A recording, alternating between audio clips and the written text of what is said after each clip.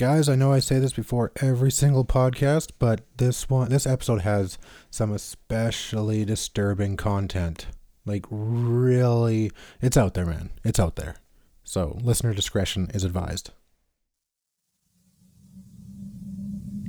Schizophrenia, a mental disorder characterized by abnormal social behavior and failure to understand what is real. The word schizophrenia roughly translates to splitting the mind. Symptoms include false beliefs, unclear or confused thinking, reduced social engagement and emotional expression, lack of motivation, and hearing voices that others do not hear. Voices. We used to dream. We used to name the stars, tracing futures lying in the dark. Just listen to us. They said we'd never last. We say words, but we don't talk anymore. Please don't be mad. Tonight we're growing closer and closer to the end. There can be many voices, or there can be just one singular voice that a schizophrenic person can hear. Many times, that voice has been referred to as the voice of God, or even the voice of the devil, telling the individual to do things, manipulating them, making them see things that are not a reality, making them see demons and monsters on the faces of normal people. Fools for each other, or fools? Stop! Just say when. Kill them. They all have to die. And they were right, but I can't tell you.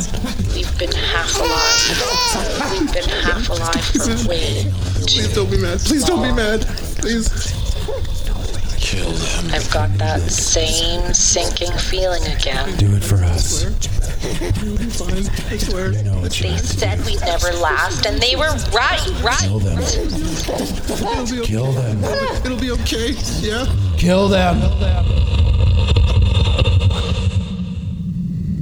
On August 15th, 1967, the entire world heard of the tiny community of Shell Lake, Saskatchewan. Victor Ernest Hoffman was recently released from a mental hospital. He sensed something inside of him wasn't right, but couldn't stand the thought of going back to the hospital. He stopped taking his medication. He woke up at 3 a.m. the morning of August 15th and could not fall back asleep. He worked in the garage for an hour and then had an urge to stop. He paced up and down and then went and reached for the door. Suddenly, a strange feeling came over the right side of his head. It was as if something had cut his whole body in half and something left him. It wasn't painful. It was more pleasurable. A very powerful urge to kill erupted inside of him, and Victor loaded his .22 rifle and drove. At 6 in the morning, he finds a farmhouse. This was the residence of the Petersons. It was as if the house was drawing him in, because the closer he got to it, the stronger the feeling inside of him grew. Victor enters the house. A strong sense of déjà vu envelops him, and he feels like he had been here before. But he had never been in this house. The kitchen was something from a dream he had. It was all so familiar. Victor sees Mr. Peterson sitting on the bed. As he gets up to confront the stranger, Victor shoots him. Mr. Peterson lunges at his attacker and grabs Victor by the neck. But Victor keeps shooting him at least 7 times. But before we go any further, let's trace back to the beginning. So open your eyes and gaze into the abyss as we delve deeper into Canada's crawl space.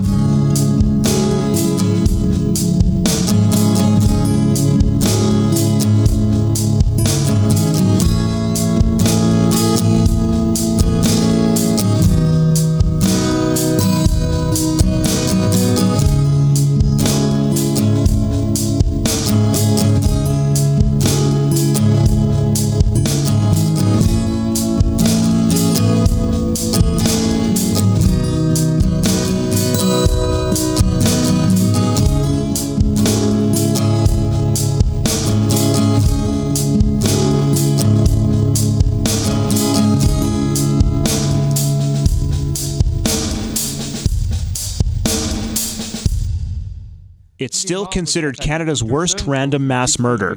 50 years ago at a farm near Shell Lake, Saskatchewan, Victor Hoffman murdered 9 members of the Peterson family. The diagnosed schizophrenic was recently released from a mental hospital. 6 of Hoffman's victims were children. 4-year-old Phyllis Peterson was the lone survivor, and in one of her only interviews, she recalled the horrific day. I remember my brother William arguing with him, telling him that he could go out and shoot the cows as opposed to shooting us. And then when the policeman carried me out and he was crying, the policeman was crying, and then I knew that it was really bad. Hoffman was found not guilty by reason of insanity and committed to a mental institution. Over much controversy, in 1992, Hoffman was granted escorted day passes from the facility before dying of cancer in 2004. Well, there you go. My God. What'd you think of that intro? That was awesome. That was a great intro. Oh, In regards to Soylent Green, oh yeah, that's right. We were talking about that. have you seen Soylent Green, Sean? I have not. No? You have definitely. I have not. No. You guys haven't seen Soylent Green? No, I know it's people though. It is people, but the whole concept is actually quite interesting in Soylent Green. It sounds like something you'd like order from a fancy restaurant. Well, basically, the synopsis is that it's a future where poverty is running rampant and job creation is non-existent. Yeah. And there's also voluntary euthanasia. When you reach a certain age, you can go into this building and they give you a nice backdrop and they just give you basically toxins, lethal injection. Oh. And then you fall asleep, you die, and then they take that body and they process that into Soylent Green. And then they feed that to the people who Get your vitamins. yeah, don't have the ability to. It's What actually, the fuck? but nobody knows where Soylent Yeah, because yeah. there's Soylent Green and Soylent Brown and all these different protein cubes. Yeah, yeah. But Soylent Green is the one that they One you gotta watch out for. Yeah. It's the one you don't want to. Or it's the really good stuff. You guys, Thing. I'm shocked you guys haven't seen Soylent Green. That's No. such a classic. And Charlton Heston is great in that movie. I have it on DVD. I should borrow that from you. Oh. I can just watch it on an Android box, I'm sure. Just stream it. Pirater. Hey. I don't condone illegal activity. It's not illegal if you're streaming it. Yeah, it's just streaming it. I said I don't condone it. Neither do I. All right, so welcome to Canada's Crawl Space. That's here. We're in it right now. So dark. It is dark and it smells like Sean. It smells like me. I'm Sean. I'm Jesse. I'm Corey. And today I guess. we're talking about the Shell Lake Massacre. And I want like that audio file said, I wanted to get to this case before the end of the year because August marked 50 years since this tragedy occurred. I'd like to preface this by saying that I was contacted by 2 people on my Facebook, Yeah. both with family that lived in Shell Lake. One of them apparently lived right beside this farmhouse. Holy crap. And on the night the murders occurred, apparently a car pulled into their farmyard and sat there for 15 minutes. And the dad had a gun ready and everything like that. And then the car just pulled off. And that was the night that the Peterson murders occurred. What? Wow. Like you look at that the day after and go, huh. Yeah, if that car Yeah. might have been Victor Hoffman. Yeah. Wow, holy shit. And then another one had family living close by. And then that night they had the recall having the grandpa outside with his shotgun. Yeah, there was all people night. on high alert Yeah. that night. No doubt. Well, especially nobody's been caught at that point yet. So you're No, like, exactly. Who did this? Yeah. Who could So do it basically, again? everybody, yeah. Once that occurred, was guns Your guns guns. out. Get your guns out. Rightfully so, though. Yeah. We gonna get them. Yeah. They're not wrong. Is that I'd the feel the Sask- same way. Is that the Saskatchewan accent? Is that your Eminem doing a Southern accent impression? No, that's what I think of like Canada prairies, and yet no one around here talks like that. Well, we are Canadian prairies. Exactly, that's what I mean. Nobody around here talks like that, and yet that's. So what would give you? I have no thought? clue. He's The just Bi- going hillbilly the there. Yeah, the fact that Saskatchewan's like right in the middle of the Bible Belt of Canada. Yeah. Well, we're all small town is what we are. Yeah. Like even Saskatoon, it's small town comparatively. It is. You're Oh right. yeah. Well, the biggest city in Saskatchewan is smaller than like the smallest suburb in Ontario, essentially. So Oh yeah. don't quote me on that, but heard- probably. I heard that Calgary has the same footprint on a map as New York with like 1/10 of the population. Yeah, I could see that. Way more high rises in New York. Oh yeah. I don't know where I even heard that, but I heard it somewhere. Don't quote him on that. Yeah, many years ago I heard it. If it was in high school, it's probably not right. No. All right, let's talk about Shell Lake a little bit. The population back then, or as of 2016, is 175 people. But back then, the metropolis. Back then the community was probably around 175. 250. It was 75 more. Would that make it a village or a hamlet? It'd be a village at that point. Yeah, still. they mentioned village a lot. Yeah. Yeah. I think it's under 100 as a hamlet. Okay. I think. I went to a wedding just outside of Calgary one time, where there was, I think, like 23 people that still lived in the town. Woo-wee. So its biggest night was that wedding. Our population just quadrupled, or probably more. According to a tourism website, the village of Shell Lake is a recreational paradise for the whole family. Adjacent to the village is Memorial Lake Regional Park, which includes an 18-hole grass greens golf course. And the third weekend in July is the annual Hay Days weekend, which seems like a little state's fair sort of thing, but in Canada. Is it just called a fair then? Yeah. Yeah. Provincial fair? Provincial. I don't know. Okay, so this case is about Victor Ernest Hoffman. He was born in 1946 near Leask, Saskatchewan. My S's are real bad, and this is going to make it much worse, having to say Leask. Perfect. I'm excited. And that's around 55 kilometers from Shell Lake. They have a wonderful butcher shop there where they make amazing jerky. In Leask? Yeah. Sprigs. Like beef jerky, deer jerky, bison jerky. I think it's deer jerky. It doesn't look dark enough to be beef jerky, but it's fucking amazing. They have like 8 different flavors. It's super good. Have you had bison jerky? I don't think I have. Oh, it's amazing. I don't think I've ever had that either. Lamb jerky is the best jerky I've ever had. Oh, lamb. You know what lamb tastes like? Like awesome. Shoving a day old sock in your mouth and then just you're so wrong. And just absorbing the essence of a day old sock. Bring the microphone just up a bit. You don't have to bring it closer, just up a little bit more. So then you don't have to be crouched down. You've got to try lamb jerky. You'll change your tune. I don't know, lamb. Do you like lamb? I do. Like when I get a donair, it's always the lamb donair. See, I don't like lamb. How do you feel about lamb, Sean? I've never really had lamb. Oh, it's so bad. I don't think so. I can't remember. We're at an impasse here, I guess. I can't be the tiebreaker. I'm sorry, guys. The old...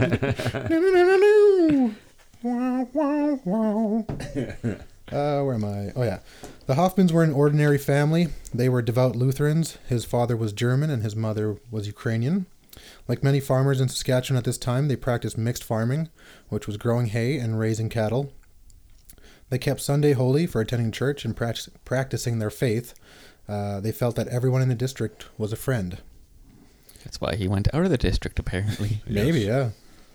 According to his parents, Victor was an excellent farmer, a hard worker, and a responsible person. He seemed no different to them than their other children. He began going to school when he was 6, but had to repeat the 3rd and 9th grades. He was reserved and kind of a loner, but had one close friend and would attend the Lutheran church to please his father. At least he had a friend. Yeah. A lot of good that data. He was 21. Maybe that friend had moved on. Yeah, maybe.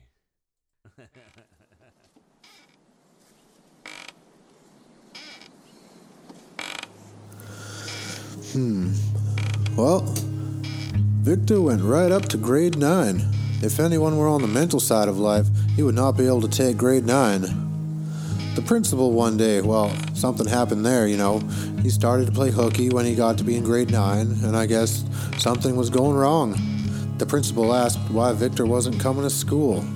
We talked for a while, and he'd have no trouble going right up to grade 12, but then something went wrong. As far as being smart, he was just as smart as the rest of the boys. He used to work here and fix bicycles for our neighbors' boys, and what they couldn't do, he could. But the police and the detectives, they had it written that ever since childhood he was on the mental side. He was not. He farmed on the other farm there. It is very awkward to put in a crop, it's got bends and crooks. He figured it all out himself, and he did it just a couple of weeks before all this happened, and that was in spring. He made a wonderful job putting in the crop. If there had been something wrong with a person, he couldn't do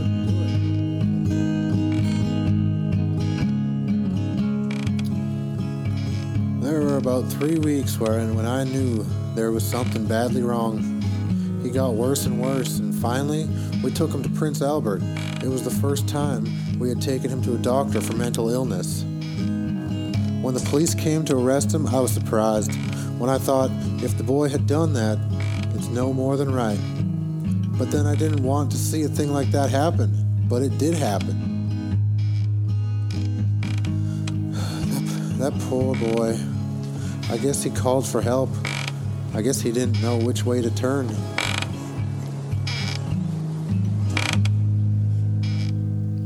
Those are apparently like direct quotes. I have no clue what that middle one means. No, exactly. We'll have to discuss that. So that remember what the quote is? So that was a direct quote from the father. Apparently, yeah. That if he had done that, it was no more than right. Yeah. That he's going to prison, or that he's getting taken away. I think that he's going to prison. That it was no more than okay. right. I think that's what I meant. I thought like the act of him doing it was like, it's no more than right. Because he was talking. I guess I probably should. I didn't want to put like a narration in that one as well. But I guess I could have said something about. He was talking about the police being there and whatnot. Gotcha. A little bit of background there. I thought he was justifying his son's actions. I was like, maybe arrest him too. Yeah, that's where he learned it from. Apple doesn't I learned fall it from far. you. All right. Victor Hoffman had been a schizophrenic for most of his life. He told a psychiatrist that he first saw the devil when he was 6 years old. He described it as a creature 6 feet tall, black as night, and with a long tail. He felt like he was being seduced by Satan and God, darkness and light. Tapping and drumming sounds that would get faster and faster often woke him at night. You guys don't experience anything like that, do you? Didn't he also state that that Satan had no genitalia? Was that something that he stated? I didn't read what I read, but I mean, there's a lot of things that I couldn't find. Like, I have a friend at work who was mentioning there was a lot more to do with the murder part, like more grotesque things that actually happened. Yeah. And I couldn't find anything like that online. I didn't find anything like that, but I also read the lack of genitalia part I too. recall it reading about that at one point. All right, so he had no dick. The devil with no dick. There we go. That's better. Metal band name there. Why do you think he's so evil? Who? The devil. Oh, because he's got no dick. Yeah, makes sense. Can't come. Can't come. Oh shit. Okay, so not every person with schizophrenia has an urge to kill or harm others, but around 10 years old, Victor began fighting back daily impulses to kill. It would be the first thing that would come to him when meeting strangers. Yeah, great. His parents had no clue about this because Victor hid these feelings from them. I believe that. Yeah. Not something you want to talk about too much, probably. Yeah.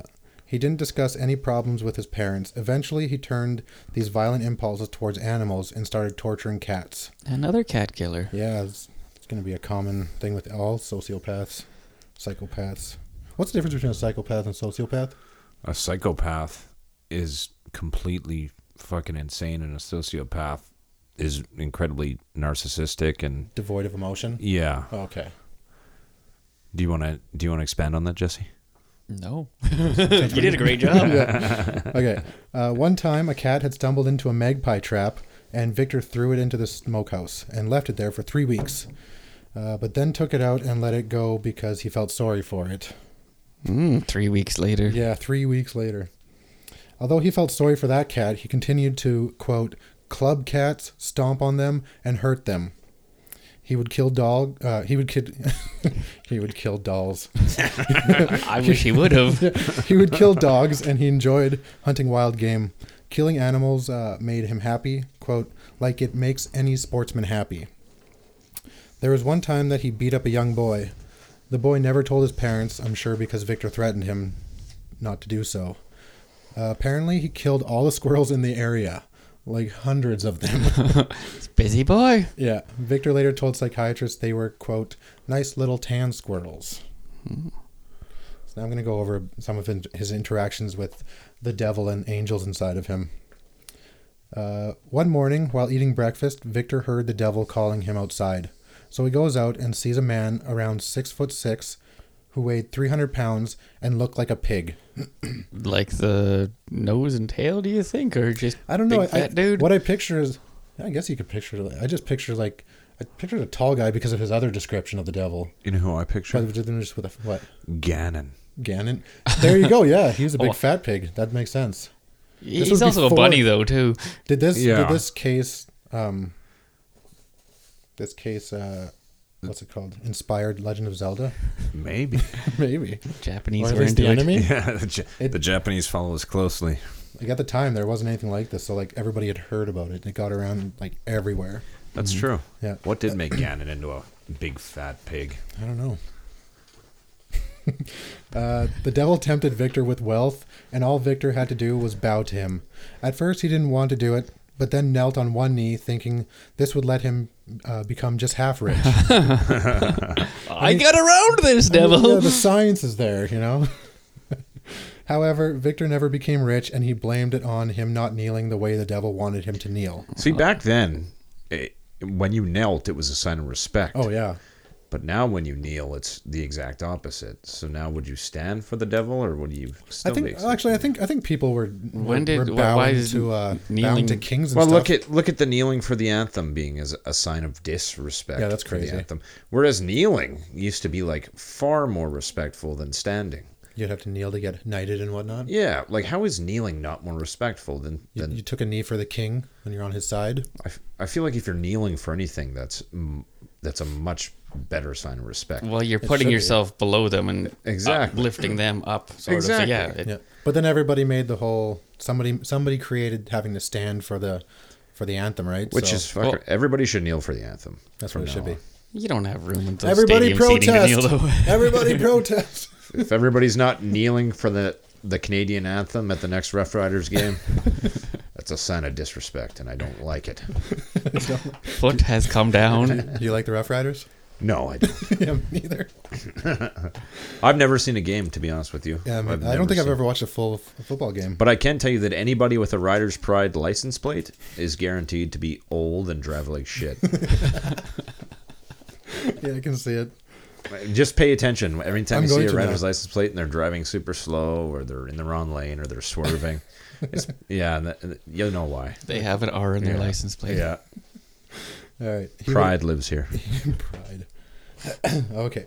He would also see cold, disembodied hands floating across the room.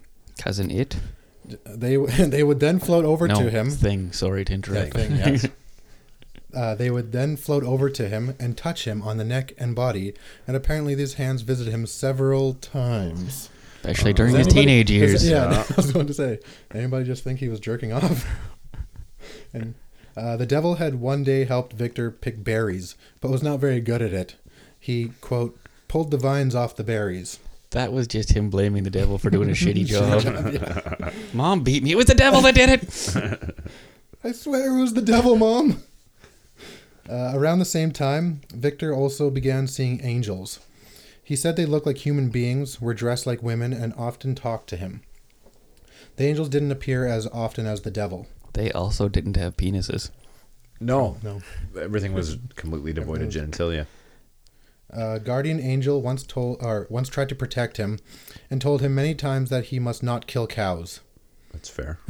How do you get a hamburger, though? But if he's just going out killing cows, though, for no reason. Okay, true. I don't know. There was no other background on that. Well, knowing Victor's past at this point, I think we can safely assume he just killed the cows. The devil attacked this angel once, and Victor found himself with a sword in his hand and began attacking another smaller female angel. He's on the fucking devil's side. Definitely. The devil continued to pursue him and kept asking him to sell his soul. He threatened him that if he didn't follow his advice, he would die 1,000,000 times in his life. God and the angels promised he would go to heaven only if he caught the devil and killed him. How do you die 1,000,000 times in your life? I don't know. You think you die once and you're done. Well, maybe his eternal soul. Yeah. That would probably be. But if he doesn't sell his soul to the devil, then he's or maybe he's just going to get hurt like 1,000,000 times and almost die. Like a million paper cuts? Oh. That would suck. Yeah. That would suck. Around 1964, 18-year-old Victor Hoffman did catch the devil, but said he let him go due to the putrid smell the devil gave off. It was Willie Picton. Yeah. He caught Willie Picton. Pork chop Rob. I got you. Ooh, you stink. At 19, the devil was floating around in the air and Victor tried to shoot it. Join the side of the angels now. Yeah. How come his life sounds so much cooler than ours? I feel like life is so mundane, and this guy is just. He's got these like epic. It's crazy. He's got crazy things going on in his head. Had he just left it there and just stayed in his own world, then that would have been the place to be. Like, just keep guns away from him. Yeah. Like the devil had magic. Did you know that? Did he? Did he have magic? He did at one point. In the story, or until Victor threw a net over him and took his magic away. Like, where are you? But a guardian devil gave him his powers back. There are guardian devils and guardian angels. That's a new one. I didn't know that. Makes sense, I guess. Victor describes being in a Street Fighter-esque battle with both the devil and the guardian devil. He said he was thrown down from behind with some devil judo moves. Did he actually describe it as devil judo? No, I said that, but he did use the word judo in it. Oh, okay. Yeah. Like he flipped him over top of him. He's got some sweet moves, that devil. Victor's schoolwork suffered because he couldn't study, likely due to the voices and epic angel and devil battles that were happening. He wasn't interested in anything except hunting and playing. At home, he was quiet and withdrawn. Near the end of May 1967, he began talking in circles and suddenly started forgetting things. On the morning of May 27th, his mother was in the kitchen making breakfast. She hears 2 gunshots and goes out to Victor. As she gets closer to him, Victor fires the gun again, looks at her and says, "I shot the devil!" She pleads with him to hand over the gun, and he does. She keeps the .303 rifle in her room. He then takes the car and drives away. After the incident with the gun, the Hoffmans hide all the other guns in the house. Fair enough. Yeah, good choice. 30 minutes later, Victor comes home and asks where the guns are. He is told he can't have them and says, "Nobody will get hurt. Just trust me." Gonna be fine. I just shoot the devil. And then he leaves again. He comes back in shortly and says he wanted to speak with Pastor Post. That afternoon, the pastor comes to see him. They speak in a different room, and Mrs. Hoffman couldn't hear what they were talking about. But as Pastor Post is leaving, him and Victor were standing by his car talking, and she heard Victor say, "I'd like to kill Mom." The next day, the Hoffmans made arrangements to have Victor committed to the Saskatchewan Hospital in North Battleford. Probably a great idea. How would you like hearing that? Yeah. Liam comes home. "I'd like to kill Dad." Oh. No, thanks. You're going to a mental institution.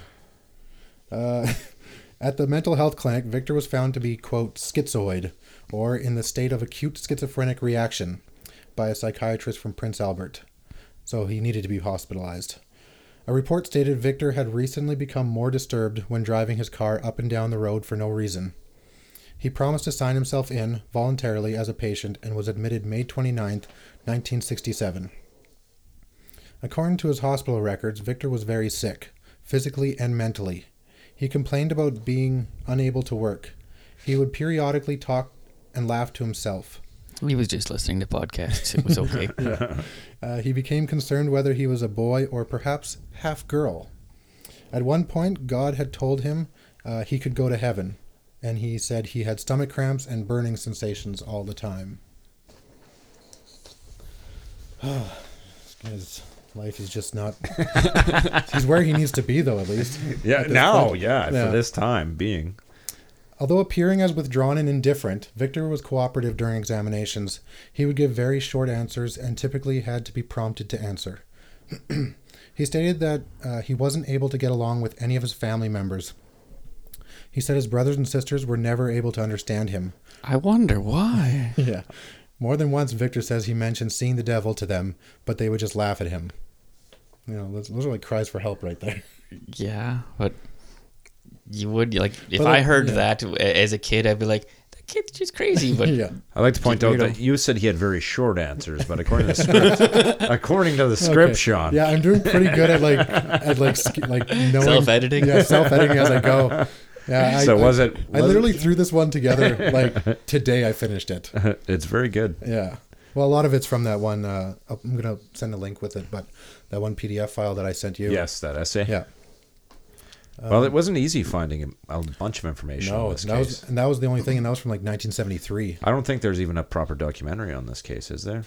No, I doubt it. I don't think so. Not on YouTube, anyways. No. There's not even a Fifth Estate about it or anything like that. Victor's mind was preoccupied with sex, and he masturbated every day. But who doesn't? He was weak and very fatigued. That's because he masturbated every day. And would barely be able to get any sleep at night. He told doctors how he had always been cruel to cats and dogs and would kill them regularly. He killed them because he said there were too many in the world. Not squirrels, though. He No, he took care of that. All the squirrels. Victor told them all about seeing the devil and the things they would talk about, but the doctors played this off as illusions. He told them he was able to touch the devil and the angels, and that one time while fighting a female angel, he even took her blouse off. As the days went by, he realized that he was never going to get out of there if he kept talking about devils and angels. He wasn't that crazy. He was self-aware. Victor was diagnosed as schizophrenic disorder, chronic with uncontrolled symptoms and severe social handicaps. They started pumping a series of 12 ECT, a type of tranquilizers, into Victor as medication. He began improving after the second ECT treatment. He started coming out of his head and was less withdrawn, but was still delusional and preoccupied with sex. Victor said he felt happy because he had stopped masturbating. Huh? I've actually heard about that, the no-fap movement.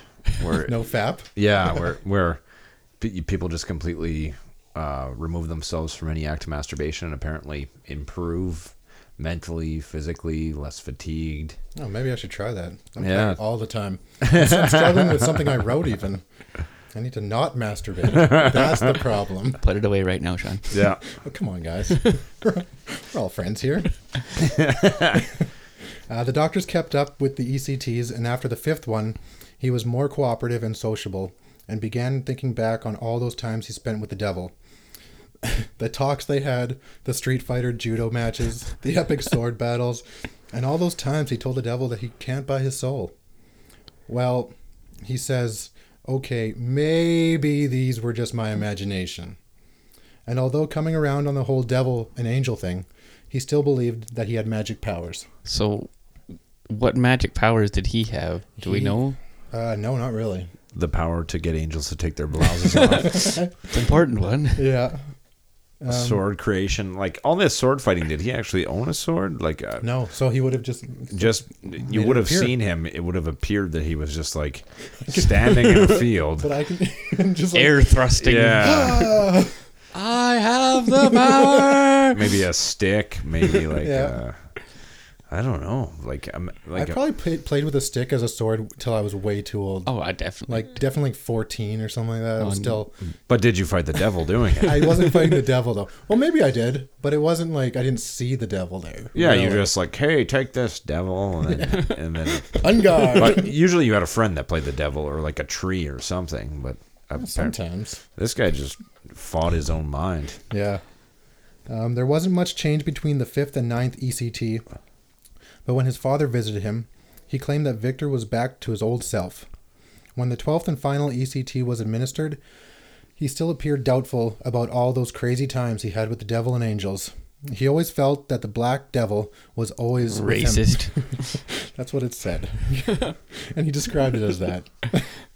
It was always with him, waiting for the perfect opportunity to catch and destroy him. But later on, Victor recalled lying and saying that the visions of the devil were just his imagination, when in reality, Victor believed he had never felt so clear in his mind about them. He figured with this realization, he was ready to go home and enjoy life better, because he now was not scared at all. Huh. That makes sense, right? Well, it does, because he's not afraid of the devil, maybe? I guess, yeah. So, just like, you have no power over me, you're still there. Yeah. He stayed cooperative, pleasant, and sociable, but still withdrew inside himself at times. He felt like he was free of the devil and was very happy about it. But Victor still had a thirst for killing. He would imagine his brothers being dead and how he would kill his sisters and parents. He pictured himself killing his classmates at school, and he told this all to psychiatrist at the hospital. He even mentioned that he would think of all of this stuff, and it's not even because he hates any of them. It's just killing for the sake of killing. Oh, fuck. Yeah. He once told another patient that he was going to kill someone for no reason. Mr. Hoffman was told that Victor was schizophrenic, but was described as not too bad. Not too bad. Little bit schizophrenic. Well, the schizophrenic isn't even the bad No, I know. part. It's the I want to kill just to kill. The psychosis? Yeah. The doctors told him that he should be as good as ever in a year or two, and then Victor was discharged. Well, doped right up on tranquilizers on July 26th, 1967. 2 months after being admitted. Holy. So, like, when they told... I'm pretty sure when they told him it was going to take a year or two, he was supposed to stay in the hospital. But they let him go 2 months later. How are they planning on a year or two curing him of mental illness? Tranquilizers, you just keep him doped up. And then hope he dies? Or I guess. Maybe he'll OD. Yeah. I don't think medicine just fucking fixes that unless you were to lobotomize him, maybe. Yeah. But. So his parents tried everything they could to keep up with Victor's medication, but he constantly complained that the pills made his back ache. Oh, poor Victor. He slept a lot more than what was normal, and his parents let him sleep, hoping it would help him return to normal, being all rested up. So he's just tired. Given the choice between seeing a tall, dickless black devil and angels having a sword fight and judo chop, fucking judo chop, all these apparitions coming at you, or having a sore back, what would you choose? I'm gonna go with the epic battles. I'm sorry. Yeah, I love Supernatural. It's one of my favorite shows. My back's always sore, so I would just take the sore back and not deal with all of that. Yeah, the knowing that you want to kill, and he knows that it's wrong. Yeah. I wouldn't want the urges to kill though. Well, you're getting the urges. Okay, so I have to take that too then. Yeah. Well, you're getting all of it. You can't just get the cool shit. All right. Then I'll take sore back. It seems like we'll have the sore back. But I guess that's part of the mental illness too, like the inability to take your meds because you feel like you don't need them until it's too late. Yeah. A lot of people stop taking them because they think they're better, when in reality they're better because of the pills. Well, yeah, that's exactly it. Yeah, now I can stop because everything's changed now. A couple days or a week later or something like that. Yeah, and you're on a bus eating a kid's face. It's another one we gotta talk about sometime. I think we brought that up in the past podcast as well. It's a recurring theme. Cannibalism seems to be for us. Yeah, well, it's always pretty fascinating when a person is driven to eat another human being through sheer fucking batshit crazy. Or just curiosity. Wow. Well, that's how it's going to happen for us. Yeah. Victor knew something was going to happen to him. He felt it as soon as he got home from the hospital. Apparently, another patient had told him that he would commit murder 3 weeks after being released. This patient was a younger boy, and Victor figured he must have had visions. He thinks, well, I have a lot of visions. I remember things happening before they happened. It's like reading the future. Victor would often lose himself in daydreams and dreams at night of killing people. So always on his mind killing people. Always. So yeah, it was going to happen. Victor was needed for the farm work, but ever since coming out of the hospital, he was just way too weak. Around August 8th, Victor completely stopped taking his medication. For 3 days after, he felt fine, but on August 11th, he had a feeling that come that Friday, something was going to happen. He felt like he would be going to jail or a mental hospital again.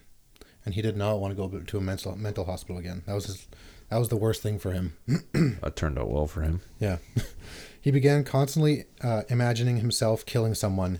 He thought about killing his brother, like he had countless times in the past. On Saturday, August 12th, the thought of killing was particularly strong. He thought if he could kill, he would show the devil he was on his side, and that would bring him closer to the devil. He is doing everything just for the devil now. Too much fucking Motley Crue. Don't put that shit on. If you play that backwards, you can hear the devil.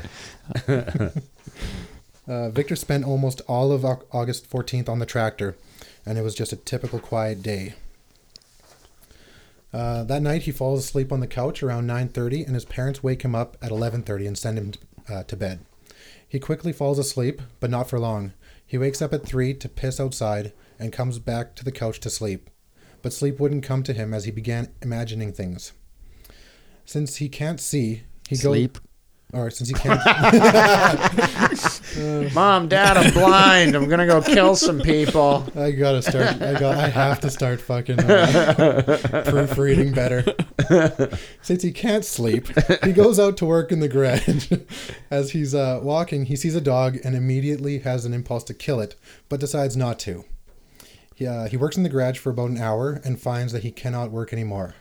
The next little bit is what I described in the intro, so we're going to skip to where Victor gasses up his car, throws his .22 rifle into the back seat, and drives off into the darkness.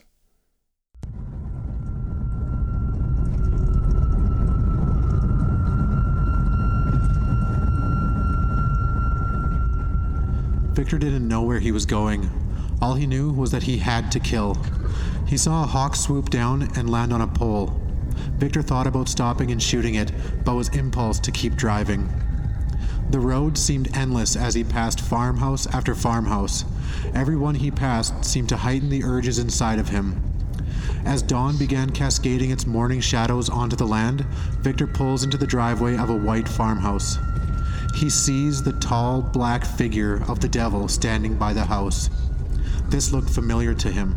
He had seen this place in a vision. James and Evelyn Peterson sat on the edge of their bed as they began preparing for the day. Larry, their baby, was in his mother's arms breastfeeding. They hear a car approaching and tires skidding to a halt on their driveway and a car door slamming shut. James calls out, "Who is it?"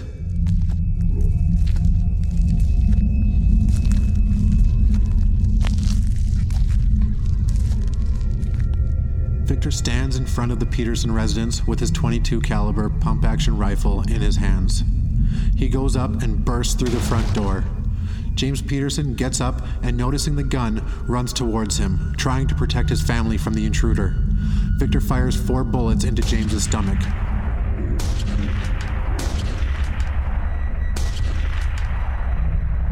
James goes down and Victor steps into the house. The once quiet farmhouse erupts into screams coming from all directions. In one room, 6 children huddled together. 13-year-old Mary, 9-year-old Pearl, Jean, 17, William, 5, Phyllis, 4, and 2-year-old Colin. As James Peterson lay dying on the kitchen floor, his wife Evelyn remained in her room clutching tightly to baby Larry. Victor fires 3 more times into James.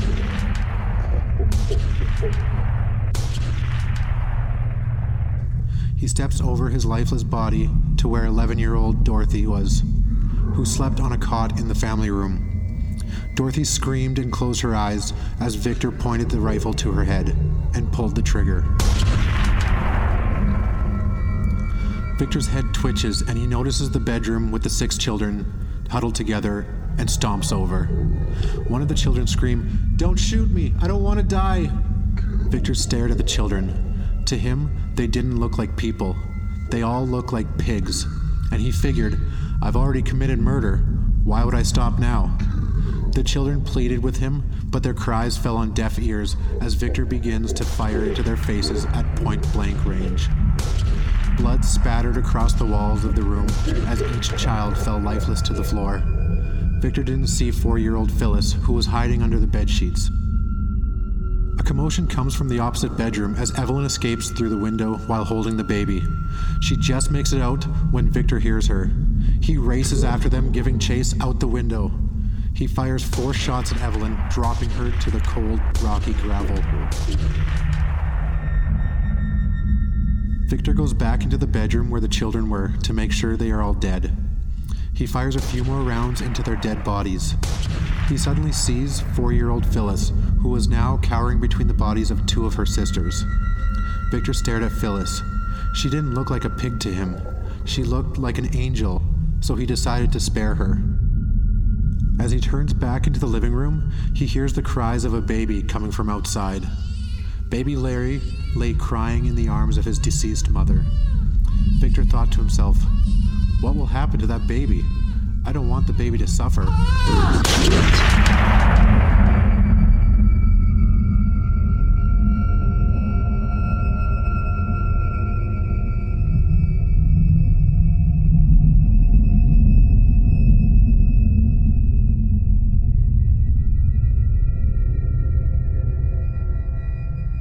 What do you guys think? Too much? That's pretty chilling, man. That is chilling.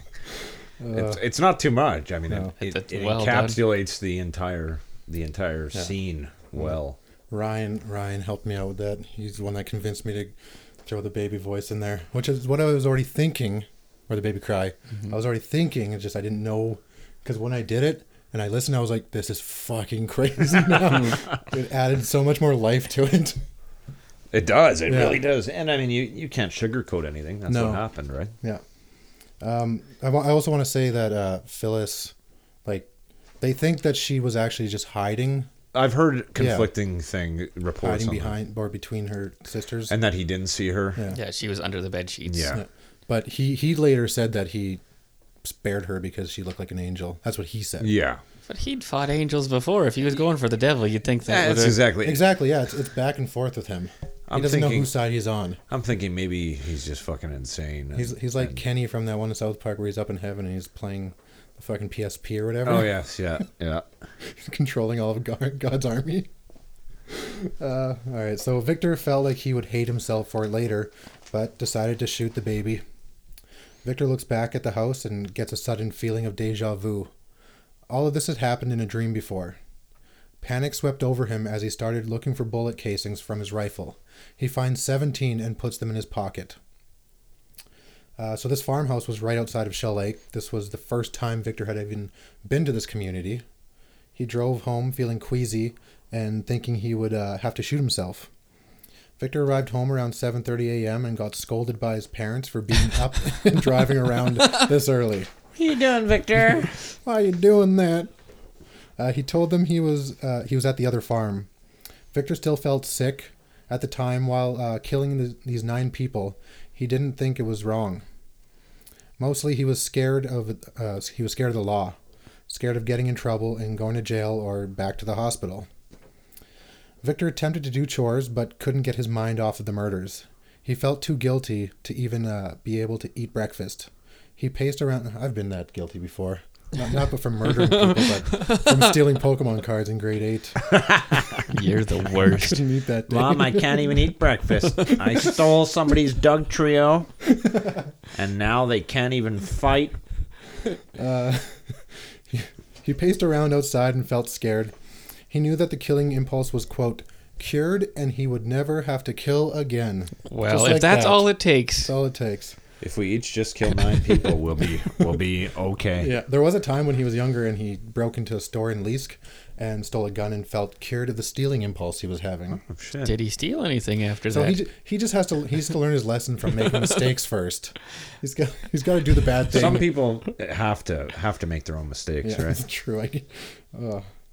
Okay, let's go back now to that morning, right after the murders. Mr. Peterson had a neighbor coming by that morning to help with some of the farm work at 9 a.m. W.J. Lang arrived, or was that Lange? I think that's Lange. W.J. Lange arrived on the Peterson farm at that time. He waited around a bit and figured that James Peterson must have slept in. Mr. Lange decided to open the door, and he was going to kid Mr. Peterson for not being awake yet. As Mr. Lange opens the door to the farmhouse, he immediately sees the body of James Peterson in the middle of the kitchen. Joke's on you. Oh, jeez. Blood was splattered all over the house. Mr. Lange gets in the vehicle and drives to the nearest phone about 7 kilometers away and calls the RCMP. When they arrive on scene, Corporal Barry Richards of the Spiritwood RCMP detachment is welcomed by the most gruesome scene he had ever laid his eyes on. I don't know. Welcomed is the right word there. I was going back and forth, but I didn't know what else to put there. It just sounded good. He found the bodies of the Peterson family in their beds, one girl with both hands under her head. Evelyn Peterson's body is discovered in the backyard under an open window, shot in the back and still clutching her deceased baby.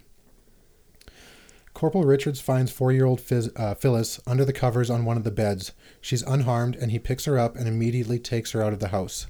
Police find boot marks on the kitchen linoleum. They collected the lead bullets from the bodies and were able to figure out that they came from a Remington gun. So you haven't referenced it yet, but there was 28 bullets shot, and 27 of the 28 all found their mark. Like, he did really well. Like, well, I don't know, well is relative, I guess. Well, I mean, you're talking about a guy that could shoot fucking squirrels. Yeah, I guess you can't. Trees, how much he's hunted. Yeah, that's a good point. And how far away was Evelyn from the farmhouse when she actually got shot? Because I read, like, it's like this. It says under the windows. Under the window, but apparently he got out of the window first, like right after her, and then shot. So she was a little ways away. Was able to hit those marks. But it's also the middle of the night, too. Yeah. Oh, it's it's like early morning. Like the sun's coming up. It's like 6 a.m. or something like that. Okay. Because he gets home at 7:30. Mm-hmm. Yeah. Right? I'd say that somewhere. I think I already. And it's in August, so yeah, it is early. Yeah. Like it's not like bright. Pitch black. Not as impressive as I suspected. The entire community was on high alert. People were scared. They slept with guns at the ready and sometimes in shifts. They thought that any family, any farmhouse could be next until the culprit was captured. Between Tuesday and Friday, all firearms in the area were checked. On that Friday, someone reports to the RCMP that his neighbor has a son who was just released from the mental hospital, and that he's a good hunter. You see? Yep. Several police officers headed down the winding highway toward Leask. Just outside the small town, they turned down a country road and onto the Hoffman's farm. The police asked to see Victor's gun. It had a Remington barrel and a Winchester stock. This wasn't anything unusual because pretty much every farmhouse has a gun, especially .22 caliber rifles. They also take Victor's rubber boots and match them to the print at the crime scene. Victor is worried all of Friday night. He keeps thinking about the murders and how he could be going to jail. The boots turn out to be a perfect match to the print on the Petersons' kitchen, and police head back to the Hoffman farm the next day and arrest Victor Hoffman for murder. Victor lied to the police for a little while, but in 15 minutes he broke down and confessed to what had taken place. He stated, "I know I'm sick in the head, but I can never kill again, I know that." Victor Hoffman was tried and found guilty and was put into a mental health clinic in Ontario. And he was there since January 1968. He ended up dying of cancer in 2004 I believe. Yeah. And he did get day leave. He had day leave, Yeah. But he wasn't like released into the public for. Did he have supervised? Yes. Definitely supervised. That's good. Oh yeah, I would hope so. Yeah. But even that was controversial. Yeah. Even like after that happens and somebody does that, regardless of your mental state, do you ever deserve any semblance of freedom ever again? I don't think so. No, I would say not. So. I mean, you should probably just rot in a hole until you die. Yeah. But what do you say about mental illness though? Like he couldn't control himself. They gave him tranquilizers. It wasn't like pills they have nowadays. No, it wasn't. And that's just another reason though, because I mean, if you're born susceptible to mental illness and they have no way to really truly cure you, then you have no right to be out in the public either. Like, yeah, completely. It's a shit hand you're dealt. With that intense schizophrenia, yeah. It's not fair. It's not fair to be a person suffering from that, but it's not fair to be allowed out to kill more people either. Like, exactly. Greater good dictates you're fucked. Stay there. Yeah. Unless you cut off a guy's head in a Greyhound bus and eat him, and then you get out. Come on out. That's a weird one. Yeah, that is truly. We just keep bringing it up in different episodes. Well, I think that's one of our biggest miscarriages of justice in like the last few decades. It's just, I mean, aside from the fact of obviously if you're wrongly accused of murder, like Milgard. Yeah. But do you want to give a little background to that, like the Greyhound thing? Because I'm sure people aren't cluing in on what we're talking about. Well, what was his name? 100%. Ken Yun? Yeah, but now it's completely something different. He changed his name to protect himself now that he's been released. And essentially, he followed the exact same footsteps as Victor Hoffman. Yeah. He suffered from mental illness, schizophrenia, and he stopped taking his medication, probably for some of the same reasons as Victor. Yeah. And he ended up on a Greyhound bus next to a kid, and he looked over to the kid and saw something that wasn't human, and cut the kid's head off, severed his head. From reports, started eating parts of his face. Well, that's right. Well, there was a group of onlookers that had run off the bus and Yeah. were standing outside as he paced back and forth with this kid's head. That's the only saving grace, is that he didn't go after anybody else besides Yeah. just the one person. Yeah, so I mean, What kind of was it? A machete he had? no, I think it was. I don't just a think big it was a knife? machete. I think it was a knife, like a. And he was just allowed to have that on a Greyhound. Well, I mean, just yeah. in his bag, like, Yeah. you know. Yeah, because they don't do like. It wasn't like it's not like flying. No, it's not like TS. It's not like there's like fucking Larry the bus driver standing there patting you down when you come on. Well, if Larry the bus driver's waiting to pat you down, he's not a bus driver. He's not a bus driver. That guy doesn't even work for us. He's doing a great job, though. really good. Put him on the payroll. Look at that big smile he has. Oh shit! He is the best at his job. Even though it's not his job. Wow. How's that for an ending? It's a good ending. Yeah, all right. But we do need to bring up that the Halloween special is coming Oh, up. that's right. Yeah. Oh, and we should probably talk about all the other stuff. Facebook, Instagram, follow the podcast at Canada's Crawl Space. Subscribe on iTunes, SoundCloud. Share us around. If you have suggestions of other Canadian crimes, murders, feel free to put those on as well. Yeah, send in suggestions. Or we're doing a Halloween special soon with ghost stories around Saskatchewan, personal experiences, and probably... Or from wherever you are, too. Yeah. I'll take any stories. Yeah, and Canadian, in general. And probably explore some of the more prominent ghost stories throughout Canada as well. Yeah. So send those to canadascrawlspace@gmail.com if you have any. I realized when I texted you that, I put Canada's Crawl Space. Crosspace. You need to edit everything. That would be a great seafood chain. It's Crawl Space. But we're in Saskatchewan and we're nowhere near them. No, we got to get it shipped in. Yeah. All the craw. Canada's not great. Canada's great if you're in the Maritimes. Yeah. But in Not Saskatchewan, seafood in Saskatchewan is not going to be fresh. No. Okay. Well, try to stay alive till next time. Anybody else going to say? Are we going to use the killer? I was looking at Jesse.